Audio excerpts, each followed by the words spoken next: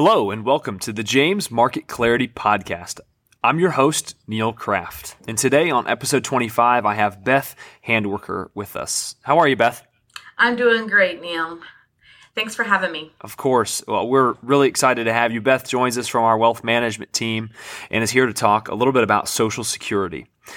Beth, tell us, what are some common questions you're hearing right now from your clients regarding Social Security payouts, benefits, and some of those questions? Yeah, one of the biggest things we hear from clients is we're helping them prepare for retirement. They're worried, can I count on Social Security? Is it really going to be there for me? And the good news is that even if Social Security exhausts their trust fund, some benefits are still going to be paid. Yeah, that's definitely a question that I hear as well, just in terms of, hey, is it going to be there? Is it going to be there when I retire or my children? Maybe not. We'll see. But tell me more about that. Can you give us an example of maybe when some benefits will still be paid out, as you mentioned? Sure. So just recently, the Social Security trustees released a report, and they do this every year. And as things stand right now, if no changes are made, the trust fund is going to be exhausted in 2035. Last year, in 2021, the report showed that it was going to be exhausted in 2034. So we're making some progress. We've got a little bit of progress there, so that's good. But right now, the way things stand, in 2035, the trust fund will be exhausted, and 80% of benefits will be paid in 2035 when that's exhausted. So as an example, if you're receiving $1,000 in benefits in 2034 and the trust fund's exhausted in 2035, then you would still get $800 in benefits even if the trust fund is exhausted. Okay, so 80% is definitely better than nothing. It's not like sure is a zero waiting for you. But which is what most clients think. They think, oh, the trust fund's exhausted, we're not getting anything. Right. Yeah, definitely a misconception there. Are there any hopes, I guess, in the long term of fixing the system or coming up with a solution? Sure. In the trustees report, they also give suggestions about how the Social Security fund could be solvent again. And so one of the suggestions they kicked around was increasing the payroll tax by 3.24%. And that would start now, right, is the trustee's suggestion. Right now, we pay a 12.4% payroll tax. Half of that's paid by the employer. If you're employed, half of it's paid by you. If you're self-employed, you pay the whole thing, unfortunately. So under this proposal, that 12.4 would go to 15.64. They didn't, in the trustees report, there was no clear answer about, well, how would that be split, that increase, that 3.24% increase, would that be split evenly between the employer and the employee, or would it all be borne by the employee? Mm-hmm. It's hard to know. But those would be, that's a suggestion, one of many that they could do. They did mention in the trustee report that if they waited to fix the problem until the trust fund's exhausted in 2034, the payroll tax would have to go up by 4.07% to solve the solvency issues. So it's better to do, if we enact the increases now, it's 3.24. If we wait until 2034, we have to have over a 4% increase. Okay, so definitely sooner is better than later in this case. Absolutely. The more time we have to fix the system, the less painful it'll be. So I believe we've heard Social Security from some folks are considered almost like the third rail of politics. Could you talk a little bit about that? Sure. So as you can imagine, no decision Congress makes about Social Security is going to be popular. Really? No one wants to see their payroll tax increase. No one wants to see their retirement age lengthened. Right. So none of these things are popular that Congress is going to do. And so nobody wants to do anything. But actually, as I was preparing for this podcast, I saw an article that came out where actually there's two senators that have a bill in, and it's just a bill, so God only knows what will come of it, but that they're looking at increasing the the income that you pay Social Security tax on. So right now, your income is capped at $147,000. If you make more than $147,000, you don't have to pay Social Security tax on anything over $147,000.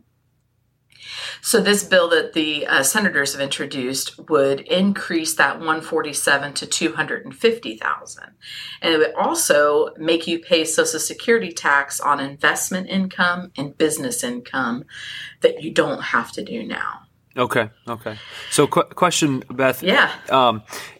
You mentioned a moment ago that politicians want to get reelected, and we don't want to take action, certainly on an unpopular decision.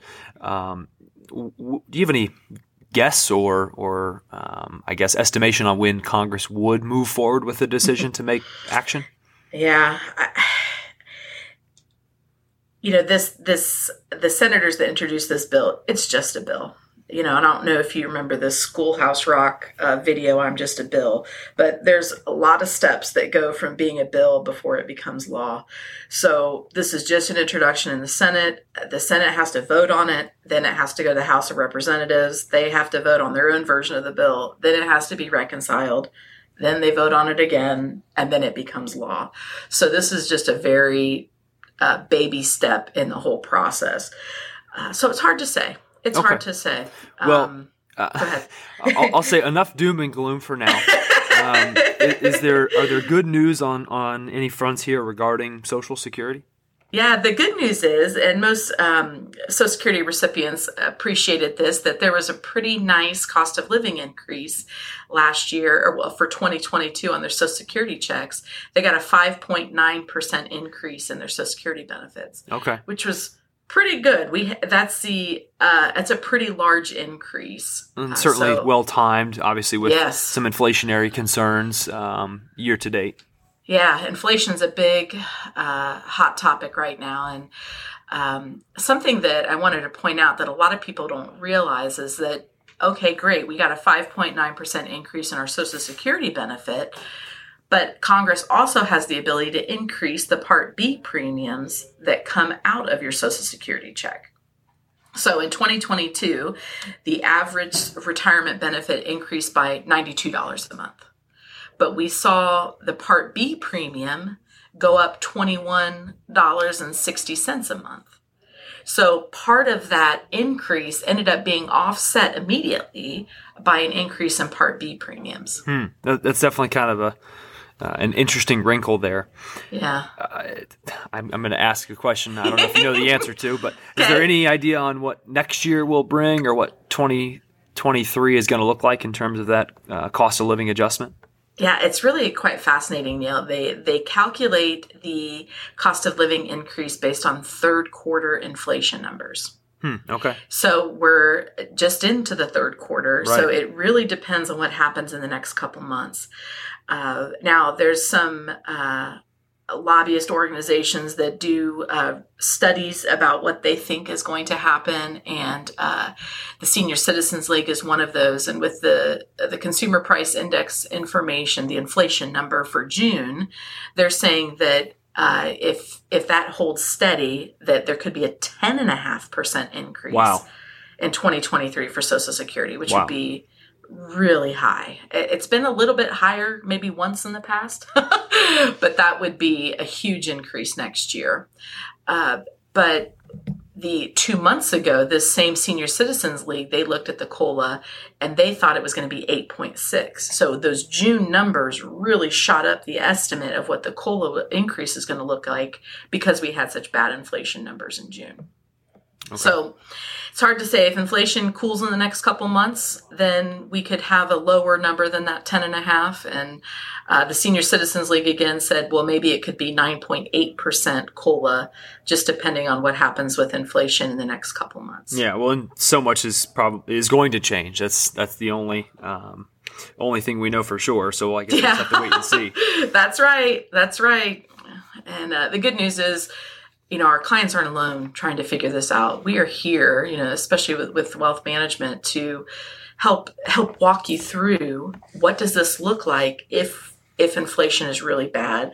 What if my Social Security drops to 80%, we can really help you work through all of those concerns and give you some peace of mind. We'll have to dedicate our next episode to that topic right there. I think you're probably right, Neil. I could go on and on and on. We'll have to get that on the schedule. But, in the meantime, reach out to us. We want to help you. We want to put your mind at ease and talk you through any concerns you might have. Our goal is for you to feel confident in your financial future. Absolutely. Well, Beth, thanks so much for joining us today. My pleasure, Neil. Thanks for having me. If you would like to learn more about Social Security, our wealth management services, or anything else, please visit us at www.jamesinvestment.com for more information. James Investment, your future, our purpose.